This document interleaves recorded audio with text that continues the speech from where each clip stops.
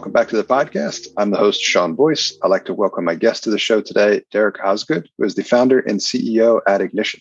Hello, Derek. How are you? And thanks for being on the show. Not too bad, Sean. Excited to jam on some stuff. Same here, man. Very excited for what we have planned to talk about. Before we get into that, if it's okay with you, I'd love for our audience to learn more about your background. So if you can share any of those details with them and take them to how you got to where you are today. Yeah, sure thing. So my background, basically, historically, I've run, marketing and product marketing teams kind of throughout Silicon Valley. So early on in my career, I was actually in gaming. I was at PlayStation launching big AAA games as a product manager. And then, I've pretty much kind of been in and or around venture-backed startups ever since. So I've, built and managed go-to-market processes in every possible vertical you can imagine at early stage, mid stage, late stage companies, ranging from like payments and field service management to, mobile app developers for consumers and messaging. I did some fintech stuff. So I ended up joining BBVA, which is a big Spanish bank for anybody who's not familiar, and basically ran marketing across a whole portfolio of companies that we had either created and incubated in-house or, had invested in or acquired. And so we were actually launching not just products, but launching companies. And then most recently, I was running product marketing as kind of an early hire at Rippling, helped them scale up from seed to about 20 million in ARR or so. And basically, I across my whole career, a big challenge at every single one of these companies has just been, figuring out the launch process and figuring out how to actually build a repeatable launch process that uses insights appropriately and actually weaves that into the plans that are being created, coordinating all of those plans across all the different stakeholders involved in the company, both internal and external, and then, announcing that stuff effectively to customers. And that process has always been broken. And so, this is kind of personal pain point. I decided to start Ignition because I had finally had one too many companies that I had created, tried to build out this process by hacking together a whole bunch of different tools and documents, and it just wasn't cutting it. So, I decided that there needed to be a platform around this, and ran out to go start my own thing. Very cool. And I'm going to have to second or third or however many times upvote exactly what you're working on, because I've got that personal experience myself as well, too. That is a very difficult problem to solve. A lot of companies really struggle with it. So that's why I'm that excited about what you guys are doing over at Ignition. So super cool. I was going to ask you more about that. So thank you for sharing kind of more about the value proposition at Ignition. And I know one of the things we wanted to dive into further here as well, too, which is a big part of that as well in your background, which is product marketing. And This is an area where I've seen a ton of activity in the market. Folks in my network that have product marketing skills get scooped up so fast. I remember making one referral a while back when one of my product marketing friends was hey, I'm looking for something new. Anybody that you might recommend? I made one or two referrals, and by the time I had done that, they were already off the market. So skills have been very hard to come by, and a lot of competition for anybody who has that ability. I would love for you to talk a little bit more about how you define product marketing and perhaps why it's so high in demand at the moment. Yeah, totally. I mean, I feel like product marketing is kind of at this inflection point where it's sort of where product management was 10 or 15 years ago, where it's now the fastest growing role in marketing. It's the most in demand. I constantly am getting bombarded by people who are asking for referrals to product marketers, since we're selling to them and talking to them on a regular basis. And I think defining product marketing is always tricky because it does vary company to company, and it kind of depends on what your product management structure looks like. But I like to think of this actually through kind of a visual where, I think if you think about the way that products get built, you have the product manager who kind of sits at the center of eng and design and UX research. And they're kind of acting as the interface between all those different teams, as well as the ones kind of going out and collecting customer requirements and then building the kind of top level strategy around products. I think product marketing actually serves a similar function. They're sort of the product manager of the go-to-market process. And so they kind of sit at the center of product and sales and CX and marketing. And they are acting as the voice of the customer to help make sure that the things that are getting built are being communicated in a way that, the customer will actually understand and resonate with. They're also the ones who are really defining, the go-to-market strategy around the products that they manage. And so they're thinking holistically about what is the sales motion that you're using? What is the pricing and packaging of that product?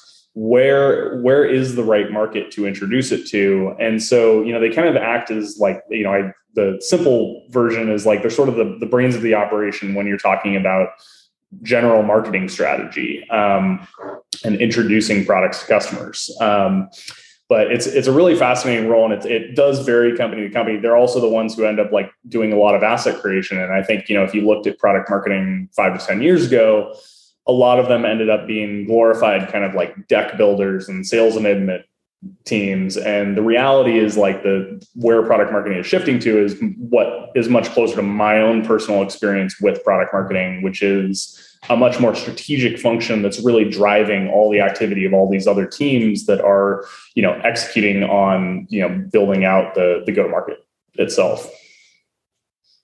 Yeah, that's super helpful to have better context around how to think of product marketing as well as the history, right? And what you shared there, a lot of the heavy emphasis on like go-to-market, GDM kind of component, right? Which is just critical. So important for especially as early stage firms to try to figure out, because it means everything when it comes to try and get some traction, right? So I'd love to hear you talk more about, I guess it probably overlaps to an extent with the value proposition in terms of what you're working on in Ignition, but with all your experience and having done this over and over again, I'm sure folks that are listening in are curious to learn from you in terms of like, what does that process look like in terms of what you figured out when it comes to, doing this work and launching new products? Like, what do you think are the strategies that work? What are the strategies that don't work? I'd love to hear you talk a little bit more about that.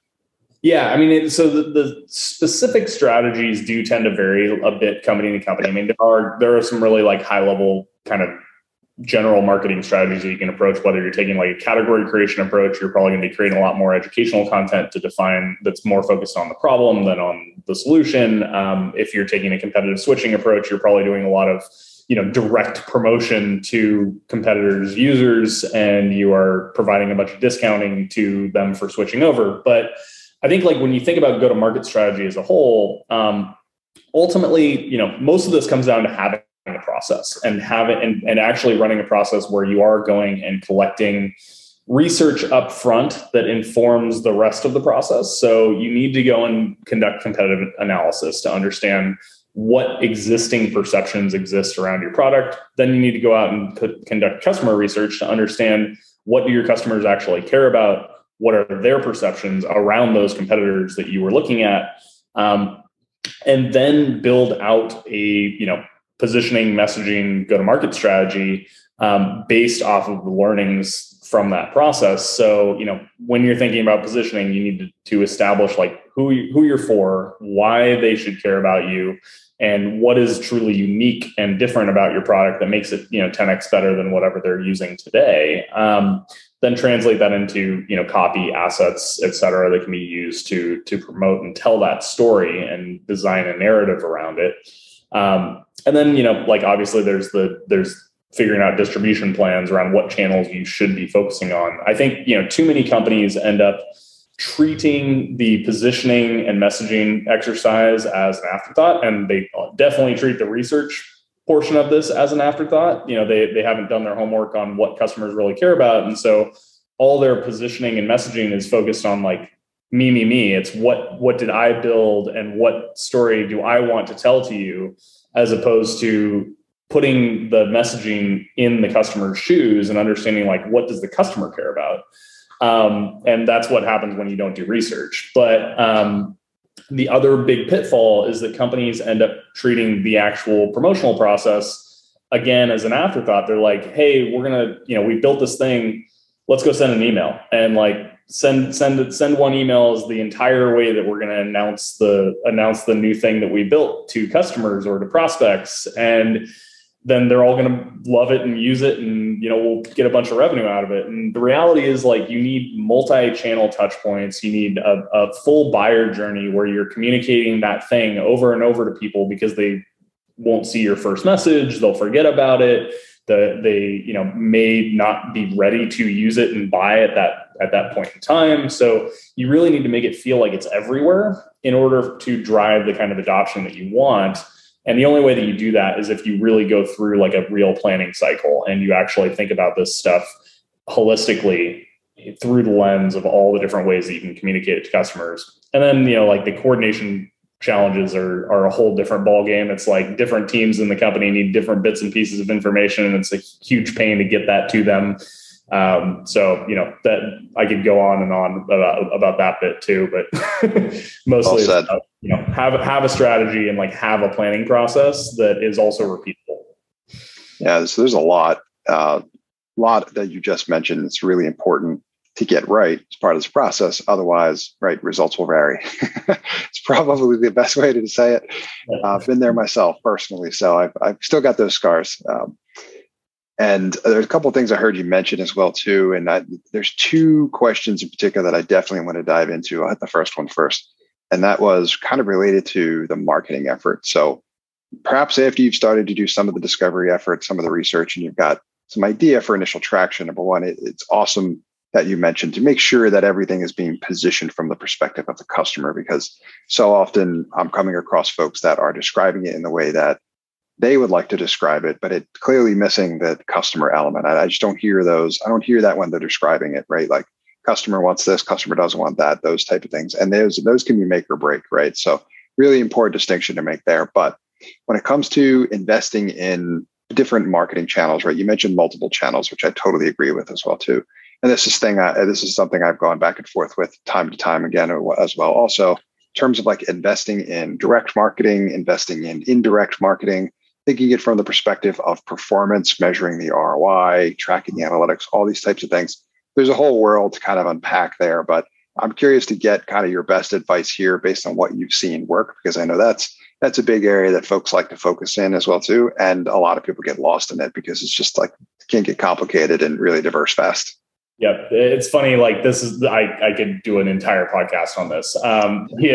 The reality. So I think we're a lot of like modern marketing teams that are a little bit less kind of experienced with the kind of holistic go-to-market planning motion fall down, is that they end up measuring for impact measuring for efficiency rather than measuring for impact. And what that does is it biases you towards purely focusing on individual channels in isolation and focusing on individual channels. And it really like ends up making direct response marketing look a lot better than some of the indirect stuff. And the right way to think about this is, what does it take in the customer's shoes to motivate them to make a purchase? And so they have a journey. Like, they're not going to, in most cases, they're probably not going to be ready to buy the first time they hear about you. They're not going to go immediately like click an ad that you're running at them.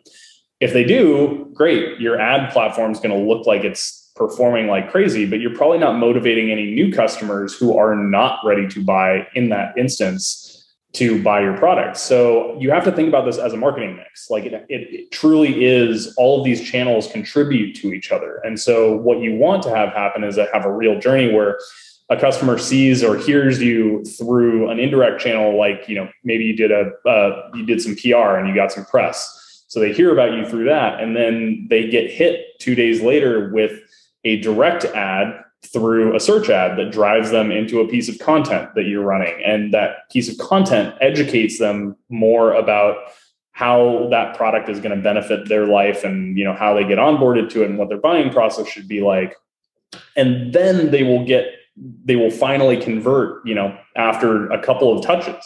And so you have to think about, you're providing air cover with these indirect indirect channels to build awareness and to just pique people's interest, so that when they do get hit with a direct message, then that direct message has a higher likelihood of converting them into the buyer path that you want them to follow. So you actually have to think of these things as a system, as opposed to thinking of them as like should I be doing direct marketing or indirect marketing? Should I be doing, X channel or Y channel? It's all of these things work together.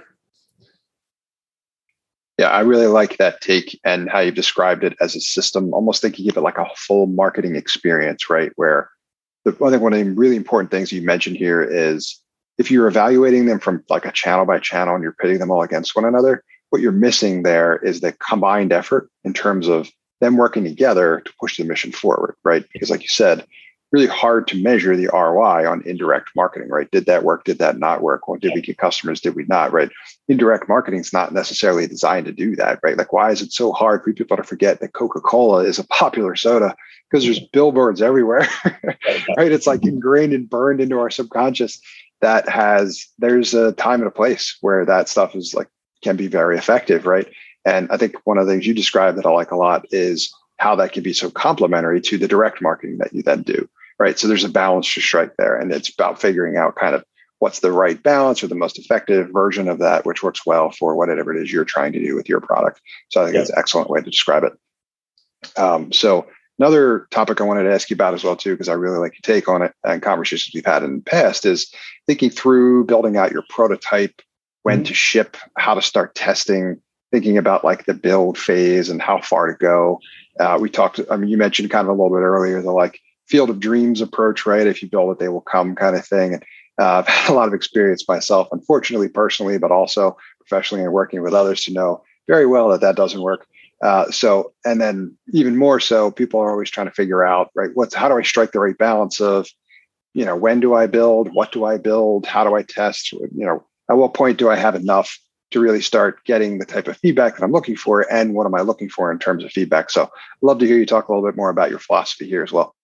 Yeah, it's funny. I mean, I think generally my advice to most startups is like ship as fast as possible, get people to pay or at least give some kind of investment of time, energy, or social capital if they're not going to pay you dollars upfront before don't build anything until you've actually got some confirmation that like people actually want the thing that you're building. So, our process was exactly that. We went out and we got some companies to commit to using us and being, beta customers before we ever even wrote a line of code. A couple of them ended up being investors, which was another signal where we're like, oh, okay, you're willing to invest your personal money into our vision. That clearly means that there's something here.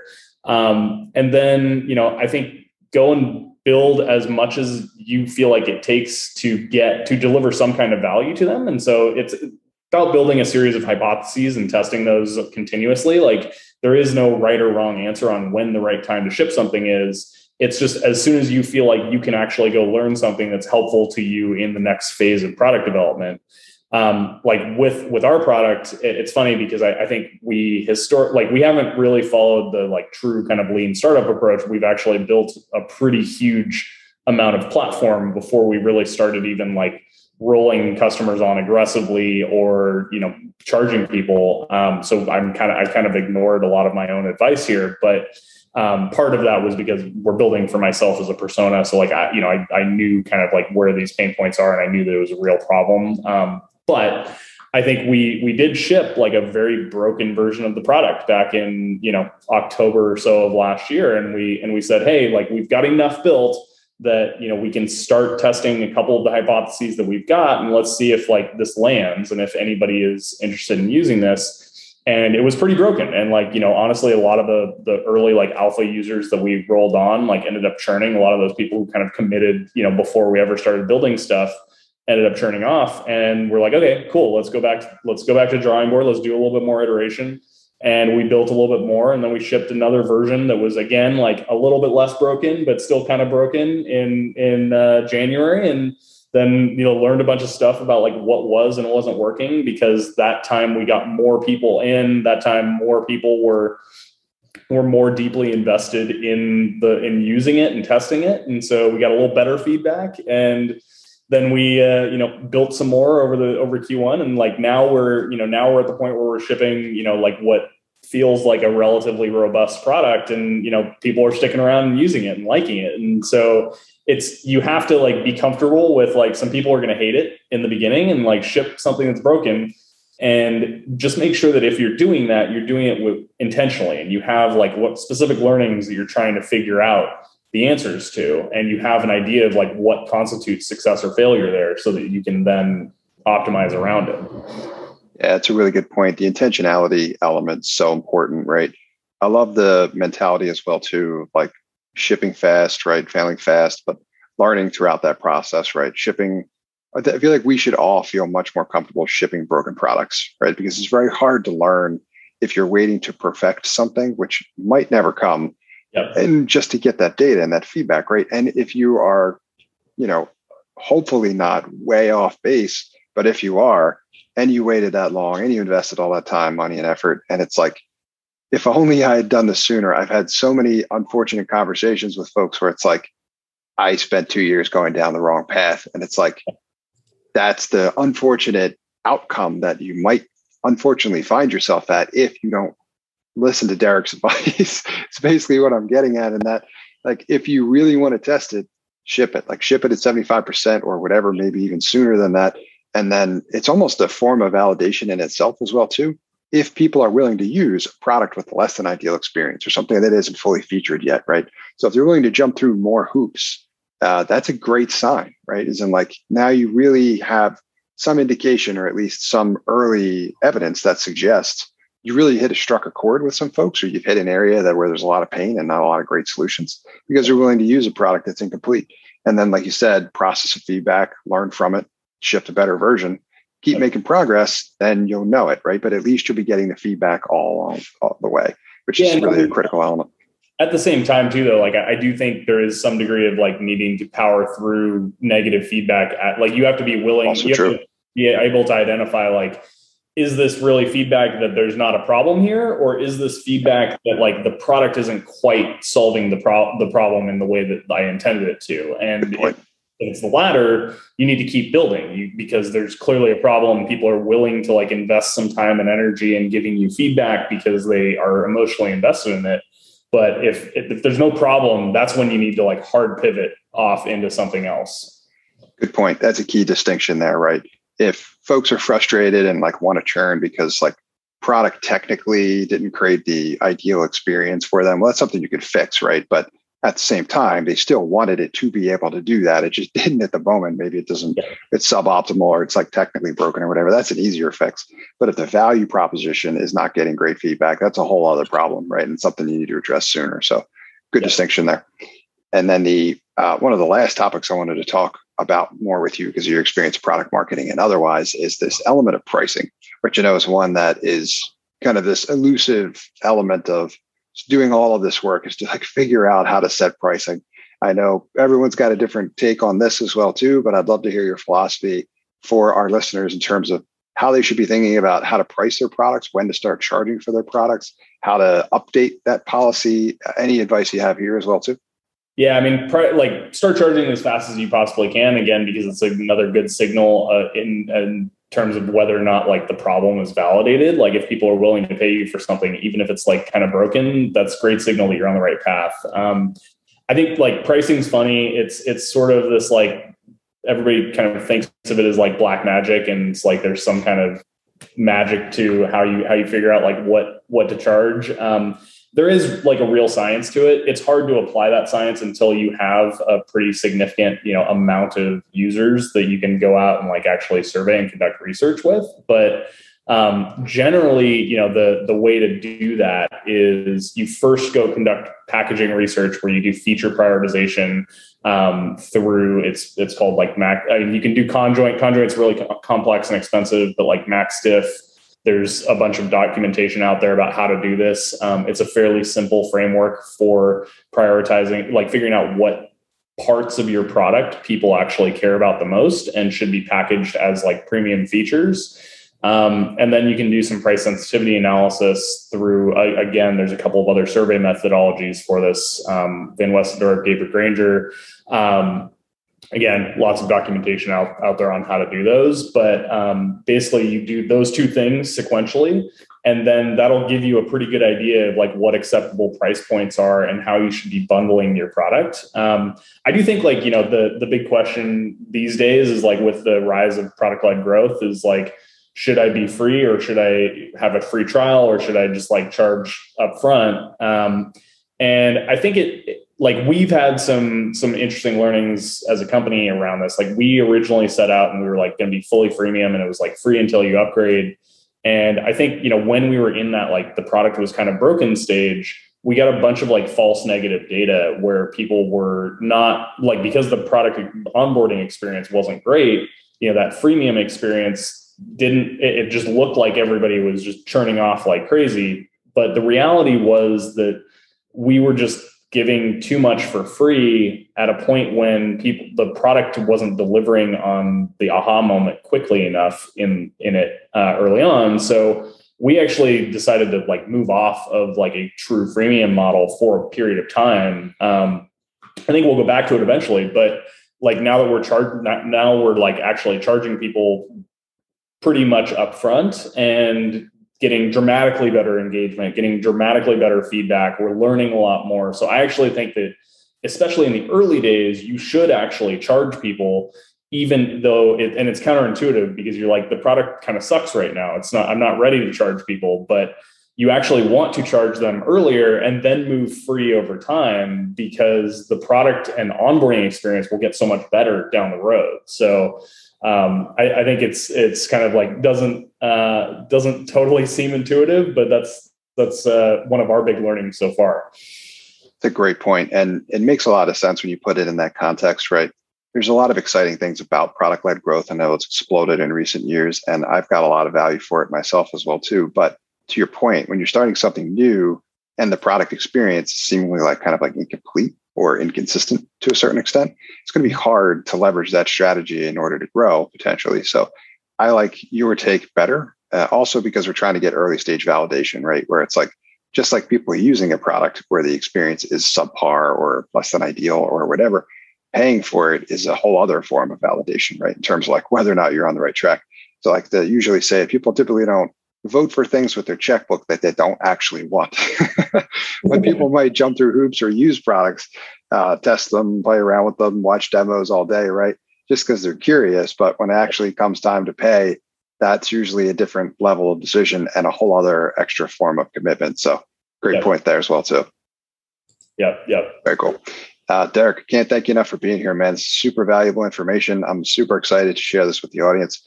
So I want to thank you for being here, but I've got a couple of questions for you too before we let you go. The first is, are there any resources that you might recommend where folks can go to learn more about yourself, your work, or anything else that we talked about here?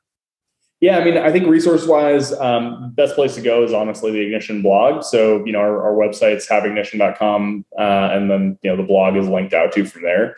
I think, just external resource-wise, I definitely recommend anybody who's interested in product marketing as a discipline, go check out Product Marketing Alliance. They're the best resource out there for new product marketers. But yeah, we're discoverable at, haveignition.com. We're also on Twitter with the same handle. And that's probably where we're broadcasting the most. Amazing. Thank you. Great recommendations on resources as well, too. We'll link to those in the show notes.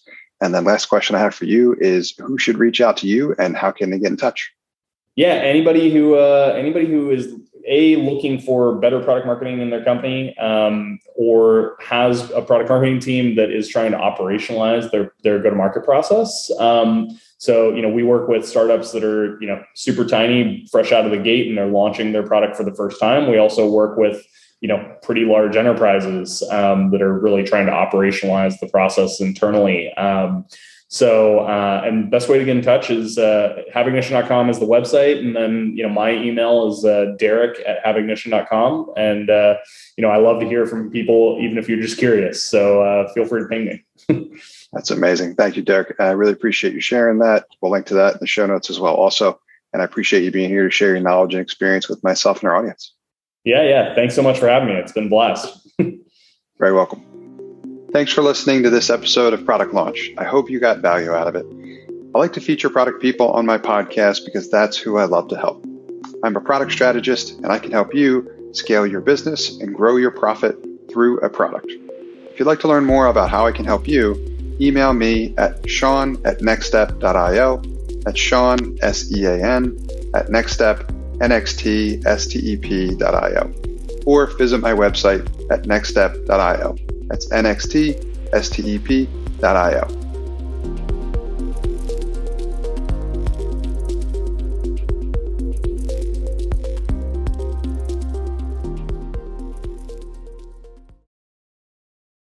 Hey folks, Sean here, and thanks for listening to this episode. I hope you got a ton of value out of it. If you did, I'd encourage you to also sign up for my free 5-day email course about launching a profitable B2B SaaS application for less than $750. If you'd like to sign up for that course, you can do so at nextstep.io/B2B SaaS.